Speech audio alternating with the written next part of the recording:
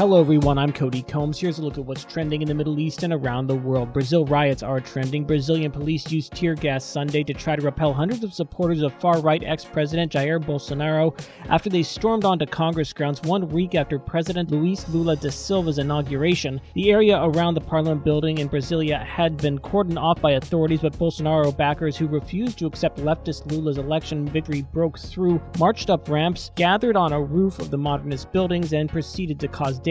Brazil's far-right ex-president Jair Bolsonaro, however, condemned the pillaging and invasions of public buildings. Dubai's D33 economic agenda is trending. Sheikh Hamdan bin Mohammed, Crown Prince of Dubai and Chairman of the Executive Council, and Sheikh Maktoum bin Mohammed, Deputy Prime Minister and Minister of Finance and Deputy Ruler of Dubai, reviewed the roadmap for implementing D33 and its first 10 transformational projects, Dubai Media Office said on Sunday.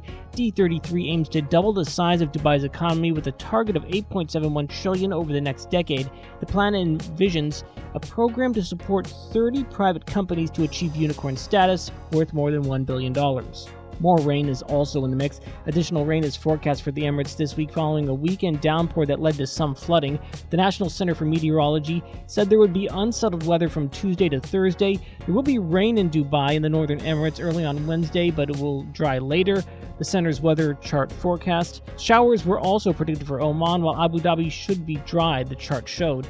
And Prince Harry is trending as well. Prince Harry does not envision ever returning to life as a full-time member of the royal family, but holds out hope relationships can mend, he said in an interview broadcast in the United States on Sunday. Speaking to Anderson Cooper on CBS's 60 Minutes, asked if he could imagine returning as a full-time member of the royal family, Prince Harry said, quote, "I can't see that happening." That's it for today's Trending Middle East update. For our full range of podcasts, head on over to our comprehensive podcast section at thenationalnews.com.